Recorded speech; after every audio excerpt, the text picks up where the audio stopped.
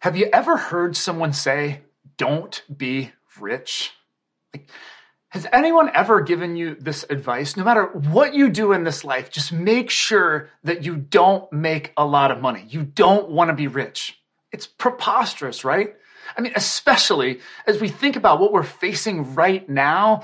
I mean, when you are rich, when you have resources, you are able to be a blessing. You're able to make a difference in people's lives. So who would ever say, "Don't be rich"?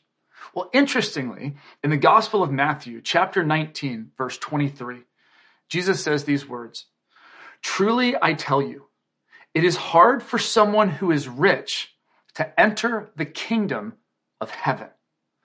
Is Jesus saying, don't be rich? Well, to get an understanding of what Jesus is saying, we have to back up a few verses to the beginning of a conversation that Jesus has with a rich young man. So in verse 16 of Matthew chapter 19, the conversation begins this way. Just then, a man came up to Jesus and asked, "Teacher, what good thing must I do to get eternal life?" Now, this was a very common understanding that this man had, and many people do, is that if we do enough good stuff, we'll be able to earn our way to heaven. That's actually not what Christianity says, and we'll talk a little bit more about that later. But this is his big question to Jesus. What good thing must I do to get eternal life? Jesus replies, "Why do you ask me about what is good? There's only one who's good. If you want to enter life, keep the commandments." And that word life in the Greek is the word zoe. And zoe is this idea of complete fullness of life. It is the abundant life. And it's not just a future state. It's not just something that we will have in heaven. It's actually life in the here and now. It's complete fulfillment, complete satisfaction. We are totally satisfied with the life that we have. And so Jesus says, if you want that, if you want Zoe, if you want that fullness of life, keep the commandments. What Jesus is saying there is if you really want to live life to its fullest, then you simply do what God says. If there truly is a God who exists, who made us, who loves us, who is all-knowing, all-powerful, all-loving, then doing what God says is going to lead us to our best life. So that's what Jesus says. Just keep the commandments. Do what God says. To which the rich young man replies, "Which ones?" So Jesus says, he starts listing out commandments. He says, "You shall not murder. You shall not commit adultery. You shall not steal. You shall not give false testimony. Honor your father and mother, and love your neighbor as yourself." "All these I've kept," the young man said. "What do I still lack?" And with those 5 words, what do I still lack? We see that there's something missing in this rich young man's life. Despite his best efforts to do all the right things, something is lacking in his life. And maybe you can relate. He's looking for Zoe, life in all its fullness, and he hasn't found it. So Jesus says these words. He replies back, if you want to be perfect. Now, perfection, what Jesus is talking about there, is complete obedience to the will of God. That's what spiritual perfection looks like. We're completely submitted and we're in complete obedience to the will of God. That's perfection. And Jesus says, if you want to be perfect, here's what you do. Go, sell your possessions and give to the poor, and you will have treasure in heaven. And then come follow me. Now, this is really interesting, you guys, because usually Jesus just simply says to people, come follow me. He doesn't have any prerequisite that's there. He just says, come on, come and follow me, and the rest will figure itself out. But here, what he says to this rich young man is, no. First, what you need to do before you follow me is you need to sell all your possessions and give them to the poor. Why does Jesus say that? Well, Jesus says that because he knows that there's something in the way of this man's relationship with God, and it is his money. Verse 22 says, when the young man heard this, he went away sad because he had great wealth. And in that moment, we see what matters most to this rich young man. It's his wealth. And then we come back to verse 23, this controversial verse. Then Jesus said to his disciples, truly I tell you, it is hard for someone who is rich to enter the kingdom of heaven. And then just in case we weren't paying attention, Jesus repeats himself. He doubles down. He says, again, I tell you, everybody listen, everybody pay attention. That's what Jesus is saying. Again, I tell you, it is easier for a camel to go through the eye of a needle than for someone who's rich to enter the kingdom of God. Now, think about this for a minute. A camel is 6 feet tall to the shoulder, and it's 10 feet long.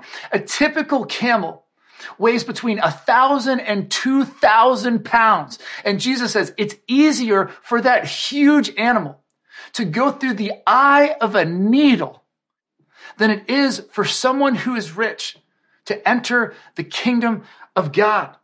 I mean, basically, it seems like what Jesus is saying is, whatever you do, don't be rich. It's like Jesus is trying to convey to us that our riches are literally standing between us and God. And we can almost take away this idea that our riches are evil, that they're the thing that hold us back in this life. Is that what Jesus is saying there? What does Jesus mean when he says that it's hard or it's impossible for someone who's rich to enter the kingdom of God? Well, we need to understand, what is the kingdom of God, or the kingdom of heaven? The kingdom of God is the spiritual rule over the hearts and lives of those who willingly submit to God's authority. The kingdom of God is the spiritual rule over the hearts and lives of those who willingly submit to God's authority. So the reason that it's so hard for someone who's rich to enter the kingdom of God is when money takes the place of God as the ultimate authority in our life. Now, last week, I introduced you to the ugliest doll that I own. This is my money stress doll. And, it certainly is ugly when our money gets into a place in our lives where it is telling us what to do instead of us telling our money what to do. Today, I want to introduce you to the most powerful doll that I own. This is my Jesus doll. And as much as I love this doll, I was really hoping that Pastor John would lend me his Jesus doll. He's got a Jesus doll that is so cool, man. This doll is big. Man, Jesus is jacked up. He talks to you. And so I reached out to him. I was like, John, can I borrow your Jesus doll? You guys, I had no idea how attached John was to his Jesus doll. So we're going to have to just go with this slightly less cool version of Jesus, but I want to help you understand what Jesus is saying here. So when we are part of the kingdom of God, Jesus is in a place of authority in our lives. We are willingly submitted to Jesus. Whatever Jesus says to do, that's what we're doing. We're in complete alignment with the will of Jesus Christ. So the reason it's hard for someone who's rich to enter the kingdom of God is because, you see, as we accumulate wealth and as it starts to become more of a focus for us, right? There's more to manage. There's more to think about. As we accumulate wealth, it starts to have a place of more and more prominence and importance in our lives. And while money is not inherently bad, it's not evil, right? I mean, it allows us to do a lot of things. It allows us to enjoy life. And it gives us a sense of security. It gives us a sense of peace and control. And it gives us a great influence in what we can do. And those are good things, but here's the reality. When money starts to creep into a place of authority over us, when money starts to tell us what to do, this is a major problem. Because as Jesus said, and we talked about this last week, you cannot serve both God and money. There's only room at the top for one. It's either going to be God or it's going to be money, but it can't be both. What Jesus is encouraging us is to make sure that he is at the place of proper authority in our lives. So Jesus isn't so much saying, don't be rich, as he's saying, don't give money that authority over your life. And when Jesus is talking to this rich young man, what he knows is that money in the rich young man's life, it has authority over him. It is literally holding him back from what God wants to do in his life. And Jesus knows that the only way that this man is going to break free from the grip that money has over him is by selling what he has and giving it away. Now, maybe you can relate. Maybe you realize, money has too much of a hold on me. I don't like that feeling that money is telling me what to do. Well, if that's you today, Jesus is inviting you to reorder your priorities, to get free from the grip that money has on you. And we talked about this last week, but it's basically this order of priority. Give first, save second, and live on the rest. Give first, save second, and live on the rest. So before any money comes in, before the first of the month, Jesus invites you to decide in advance what matters most. What am I going to give away? And what am I going to save for what matters most? To predetermine those things and automate what's important. Make sure you don't have to think about it. You don't have to worry about it. It just happens. Money loses its grip, and then you live off the rest.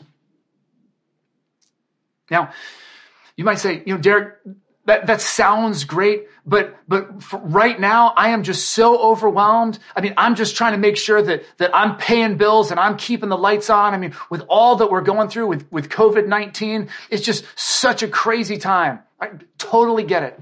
And if it's not so simple for you, if it's complicated, or maybe you're just someone who just hates budgeting and finances don't come naturally to you, then I want to offer a resource to you. It's called Financial Peace University. And it's a 9-week online course that will walk you through how you break free from the grip that money has over you. You can sign up at trygrace.org/groups. We have a group that's going right now. They're almost done. And I want to read you an email I got from Maria, who's part of this current group. Maria, she knew that she had to do something about her money issues. And this is what she writes. Although I saw the writing on the wall, I couldn't take that final step, physically or mentally, to do anything about it. Maybe you can relate to Maria. But she says, by putting me in the right frame of mind, and even, getting me a little bit excited about the program. Who gets excited about a finance course, right? Financial Peace University gave me the push I needed to get serious about getting out of debt. After the 3rd week of the program, I cut up all of my credit cards into 1 billion little pieces. Now that is awesome. So the reality is we cannot allow money to have the authority over our lives and tell us what to do. That is for Jesus to do. So after his disciples heard Jesus say these shocking statements that it's hard, it's impossible for someone who's rich to enter the kingdom of God, it says, they were greatly astonished and they asked, who then can be saved? You see, to them, if a rich person couldn't be saved, everyone was doomed. There was no hope for anybody. Because to a first century Jewish person, if you were rich, that meant that God was blessing you. That meant that you were doing everything you were supposed to be doing. You were living life right. And if you were poor, if you were sick, if bad things were happening to you in your life, that meant that God was cursing you for all that you had done in your life. And this was just a totally false theology that Jesus was dispelling here. And in fact, this is a false theology that continues to this day. If you've heard in the news, there's some pastors that were coming out saying that this group of people and what's happening to them, it's a result of what they're doing or the sin in their life. Jesus is saying you couldn't be more wrong. So the reality is, Jesus replies, he says, With man, this is impossible, but with God, all things are possible. With man, this is impossible, but with God, all things are possible. And with those words, what Jesus is communicating to us is something far deeper than our relationship with our money. He's communicating to us our relationship with the God who loves us and an incredible lesson about God's amazing grace. So as this story begins, this rich young man comes to Jesus, remember, and he asks him this question. He says, "What must I do to get eternal life? What must I do?" And Jesus says here, with man, this is impossible. There's nothing that you can do. Think about it. If there is a God who is perfect, who is all powerful, all knowing, all loving, right? He is perfect in every way. There's nothing that we can do to ever earn our way to God. We can never be on the level of a perfect, loving God. We can't. With man, Jesus is saying, this is impossible. It's impossible for us to do that. But, Jesus says, with God, all things are possible. It's not about what we do. It's about what God has done for us. And what has God done? God has come to this earth in the person of Jesus Christ. He has taken on human flesh and lived a life that none of us could live. With man, this is impossible. But with God, all things are possible.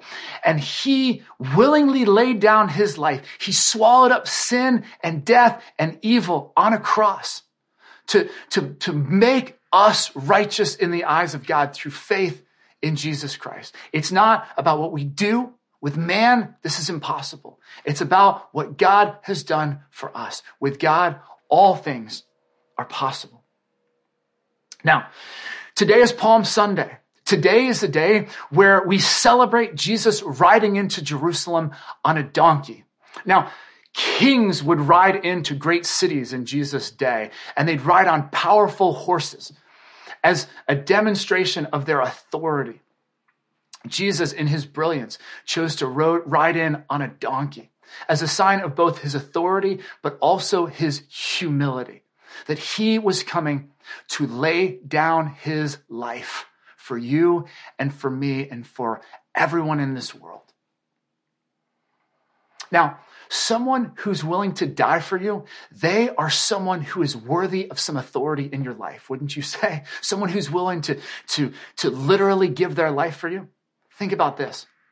There is someone who's already laid their life down for you. His name is Jesus Christ. He willingly gave his life for you and for me. He is worthy of our authority.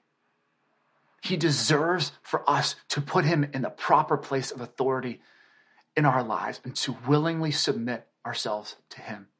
And I got to tell you, if right now you are longing for that Zoe, maybe you can relate to that rich young man.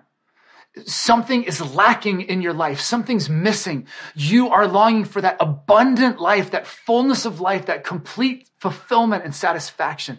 I'm telling you, it is found in Jesus Christ. When we willingly submit to his authority in our lives, we find it. And it is something that no one can take away from us. Not COVID-19, not anyone, not anything.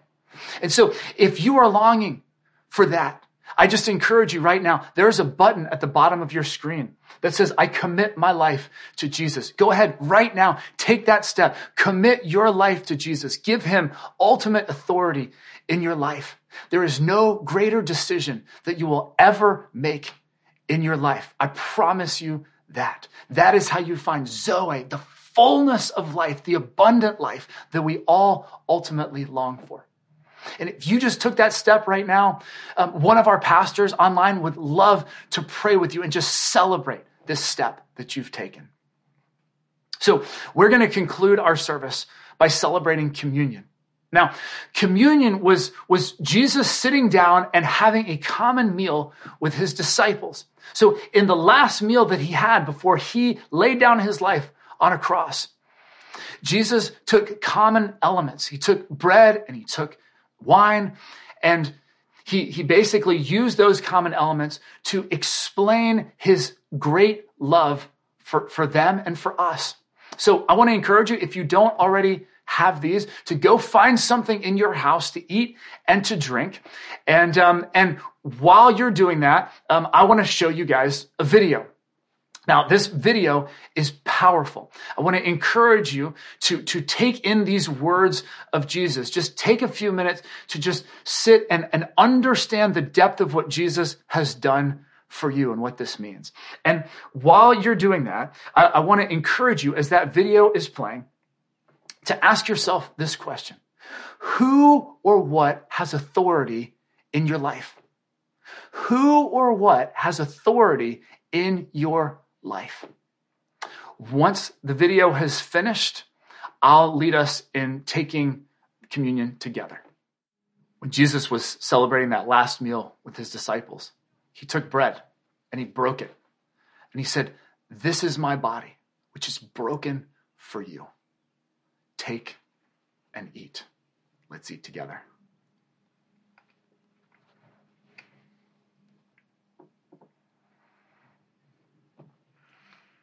In the same way, he took the cup and he said, "This is my blood, which is shed for you. Take and drink." Let's drink together. Let me pray for us.